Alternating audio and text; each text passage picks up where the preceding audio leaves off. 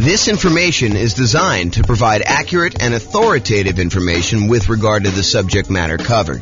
It is offered with the understanding that the presenters are not engaged in rendering legal, accounting, or other professional services.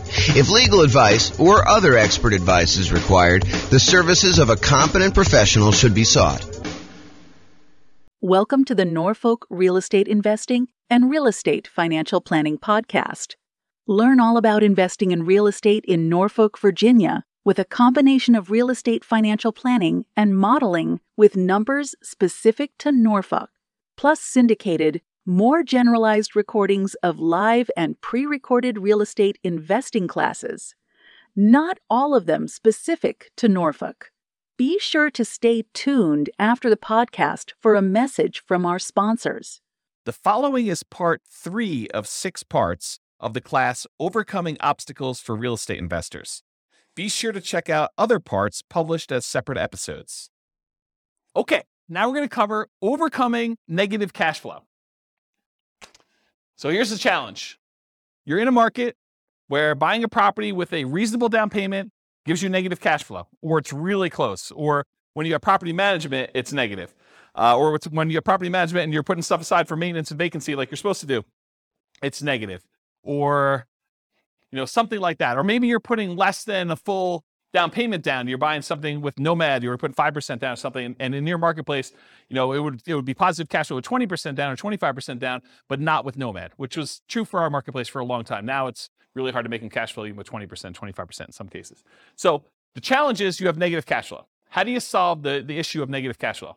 So cash flow equals income minus expenses. So just like we did with down payment, we're now going to talk about 2 approaches to solve this particular challenge. We're going to look at different ways to reduce expenses, and we're going to look at ways to increase the income on properties. Okay? So for my brokerage business, I was a real estate broker. I still have a license, but I'm not really doing a lot of stuff. For my brokerage business, I created 2 new trademarked terms. So you guys can't go and steal these. But 2 new trademark terms I used. I had a lowest monthly payment guarantee, and I had a maximum cash flow guarantee. And so these were 2 strategies I used when I was going and talking to clients. I would have this massive list, which you'll see here in a second, on how to make sure that they had the absolute lowest monthly payment when they bought a house. And then we'd have a separate checklist for how to make sure they had the maximum cash flow on a property when they did that. And I would offer them a guarantee on it. So there's some type of guarantee. I'm not going to talk about the details because I don't have time. But those are the 2 things I did. So what I'm going to cover tonight is based on those 2 ideas. Now, super important note. Not all of these can be used. And in fact, some directly contradict each other. So one might say you're going to, charge yearly for a rent, or you're going to charge monthly for a rent, or you're going to do something else. So they're like opposite ends of the spectrum or something. Some are extremely rare and uncommon. I'm just sort of including it to be comprehensive. And you can use what you can to optimize for your unique situation. So pick and choose what works for you, ignore the rest. This is sort of a checklist for you to go down and do it. In fact, I have a checklist. I think it's called something. How to improve your cash flow checklist or something like that. I don't know. Someone will remember it. I'll put the links to downloads in the show notes for people. Okay, so let's talk about reducing expenses. Here's part 1. This is pretty comprehensive. It's a pretty big list. So I'm just going to ask you the questions. You think about them. So can I put more down to reduce the amount I'm borrowing? You borrow less, your payment's going to be less. Can I put more down to improve your interest rate, lower loan to value? Little known fact, you put 20% down, you get one interest rate. You put 25% down, your interest rate gets better. It's a lot of times much better to put 25% than 20% down. In some cases, if you're doing owner-occupant, it's actually better putting 5%, but I digress. Next question, can I pick a loan with lower closing costs, especially if I'm financing the closing costs? So try to pick a loan where your closing costs are cheaper, especially if you're kind of rolling those into the loan. Can I put more down to eliminate or reduce private mortgage insurance, PMI? Your private mortgage insurance is insurance that you pay so that should you have a foreclosure, should the property go back to the bank, it protects the lender from the losses they may have. So you're paying an insurance policy to protect the lender for them agreeing to loan you more money to buy a property where you're putting less than 20% down. Can I pay for private mortgage insurance in one upfront lump sum payment instead of monthly? That'll save on your monthly costs, improve your cash flow. Has my equity increased enough to request the removal of private mortgage insurance? So if your property value has gone up, you paid down the loan enough where you're now below 80% loan to value, and your lender will remove PMI for you if you make a request. Can I change the loan term? Oh, I missed one. Can I get seller concessions from the seller to buy down interest rate and or cover closing costs? That's another way. Can I change the loan term to reduce my payments? I heard at one point recently that they might be bringing back 40-year loans. Yep, so 40-year loans. So someone says that they're here now. So if you do that, you increase your loan term, you might actually have a lower monthly payment doing that. If you were considering doing a 15-year loan, you could do a 30-year loan, which is much more common. Can I get an interest-only loan where you're not paying any principal each month? That'll lower your payment pretty considerably. Can I get a negative amortizing loan? Not that I would recommend this, but you can get loans where you're not even covering the amount of interest that is accruing on the loan and that your mortgage balance is actually going up each month. So it's negative amortizing. The mortgage balance is going up instead of the mortgage balance going down, which is a regular amortizing loan. Can I change the loan term to reduce my interest rate? Sometimes if you go to a 15-year loan, the interest rate's better. Can I get an adjustable rate mortgage to lower my interest rate? And actually, Austin was going to remind me, and I think this is probably the appropriate time to say it, but a lot of mortgage companies, mortgage brokers now are recommending, just because of the nature of our market, some of these like a 1 year at one interest rate, the second year at a different interest rate, and then by the third year, your interest rate is the normal one for the rest of the 28-year for a 30-year loan. And so this is a way to kind of improve your interest rate. But the question I had on here is, can I get an adjustable rate mortgage to lower my interest rate? And I sort of think that's somewhere between buying down the rate and doing a lower one. I should probably put that on there, its own separate one. Hopefully I'll remember to do that myself too. Maybe someone wants to email me if they don't see it on here. Can I get the seller to carry back some owner financing to lower my loan to value with the primary lender and reduce my interest rate? So maybe you can get the seller to carry back in second position where the lender's still willing to do the loan, and that could get you an overall lower monthly payment. Can I improve my credit score to get a better interest rate? Can I set up automatic payments to get a better interest rate? I've heard some lenders will like to reward you by setting up automatic payments, especially if it's from their bank, and they might give you 1/8 of a point benefit to your interest rate if you do something like that. Can I get a better interest rate if I have additional accounts, more money deposited with the lender? Some lenders may do that. Can I lock or float down my interest rate? We talked about this. We talked about the shocks and, my client going under contract before interest rates went way up. Well, if they had locked their interest rate, that would have actually improved their thing. Or float down the interest rate is where interest rates are headed down and you are able to get it lower if the interest rates drop by a certain amount between when you initially locked your rate and when you close. Can I add a family member or a friend to the loan to get a better interest rate? Maybe your credit score is such that if you had someone else as a co-signer, it would actually improve your interest rate. And then on the counter side of that, can I remove a weak borrower to get an interest rate? So you and your new spouse are in love and they do not have a really good credit score, but you are committed to buying a house together. Well, it might be better for you to buy the house yourself and then add them to title. Go talk to an attorney and add them as an owner to the property, but they're not on the loan because it would actually hurt your interest rate to do so. Where was I here? Can I partner with someone to get better loan terms? So partner with a better qualified person. Can I find another lender with better rates or fees? Have rates dropped enough for me to refinance and get a better rate? Is my loan old enough where I would be willing to refinance to extend the term of the loan? So maybe you got 20 years left on it. Maybe you refinance it. Now you go back to a 30-year term and maybe also get a better interest rate to lower your monthly payment. So those are the strategies with your lender. Strategies if you own another property. Can I do a cash out refinance on another property to then buy or refi this property? So you got a lot of equity somewhere else. You pull money out of that one. You use it to put 25% down and maybe instead of 20% down to get a better interest rate on the one you're buying. Does it make sense to cash out refi another property to put a larger amount down on this property? I think that's what I just said.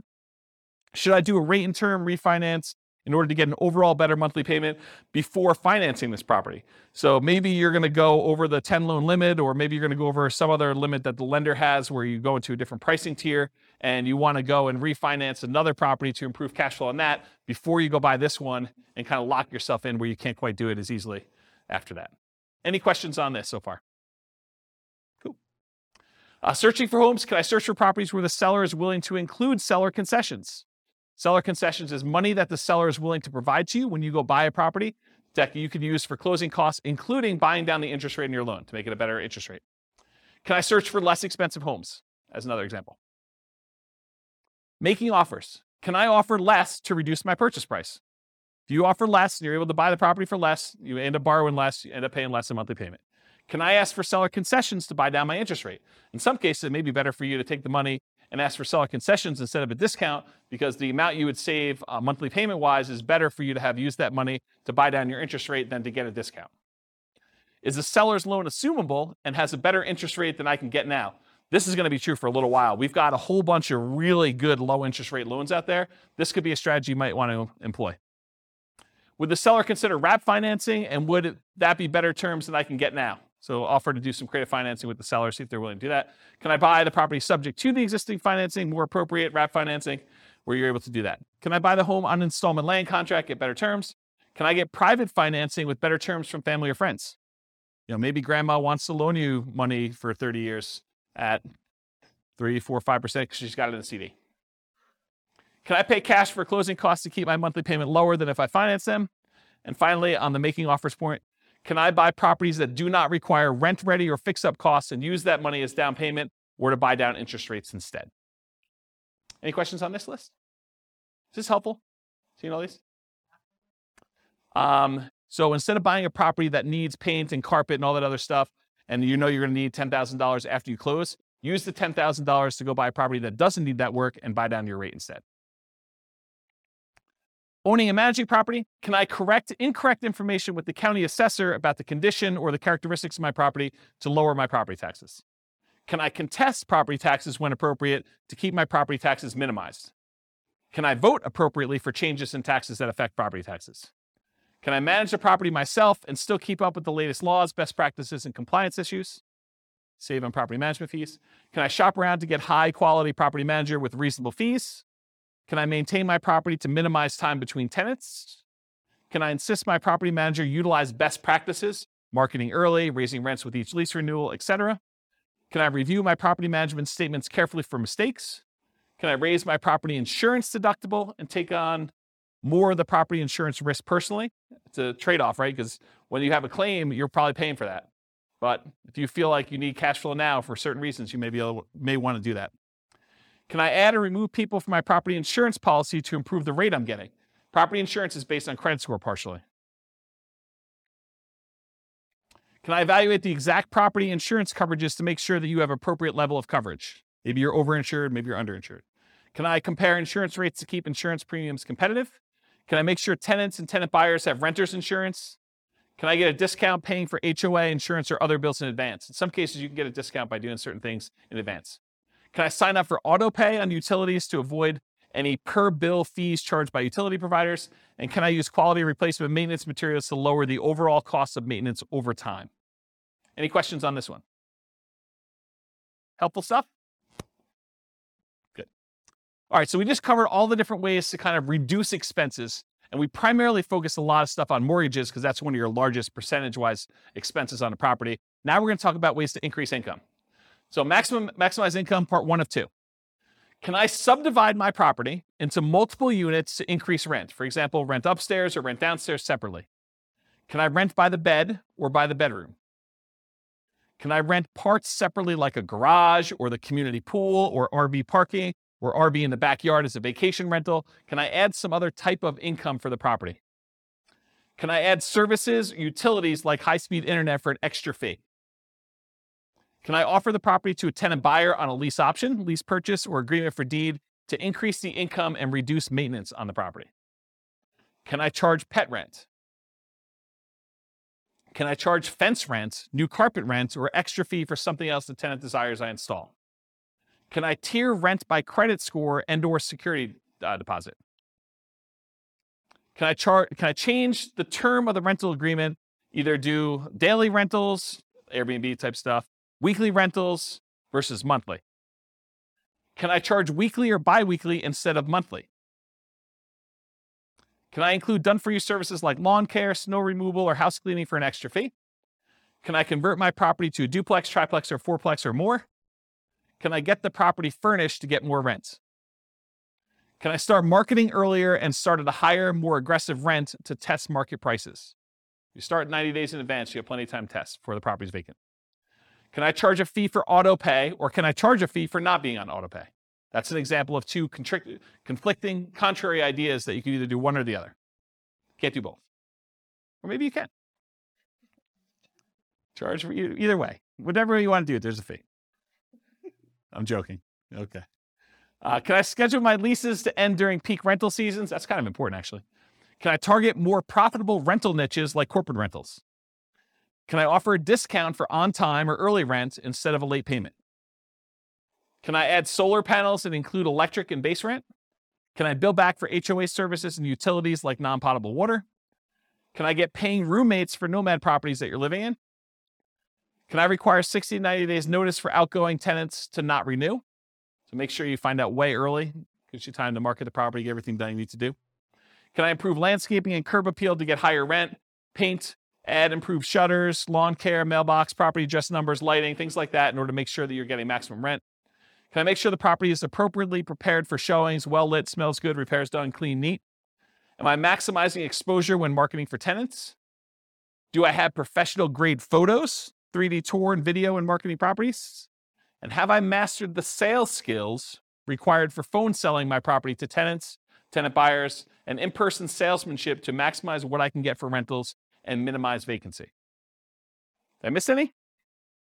Good list? This concludes part 3 of 6 of Overcoming Obstacles for Real Estate Investors. Listen to the next episode, part 4 of 6, on qualifying for loans. With home prices up, mortgage interest rates up, and rents up, but not quite enough to counteract the higher prices and interest rates, cash flow on rental properties in Norfolk is harder than ever. Book a call with the Real Estate Financial Planner to apply our proprietary 88 strategies to improve cash flow on your rentals. See the show notes for a link to schedule your call and improve your cash flow today.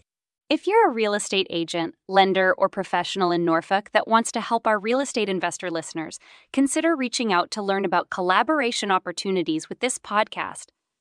We'd love to add more value to our listeners by having you assist our investors buy, sell, and finance their real estate investments. See the show notes to schedule a call to discuss collaboration opportunities.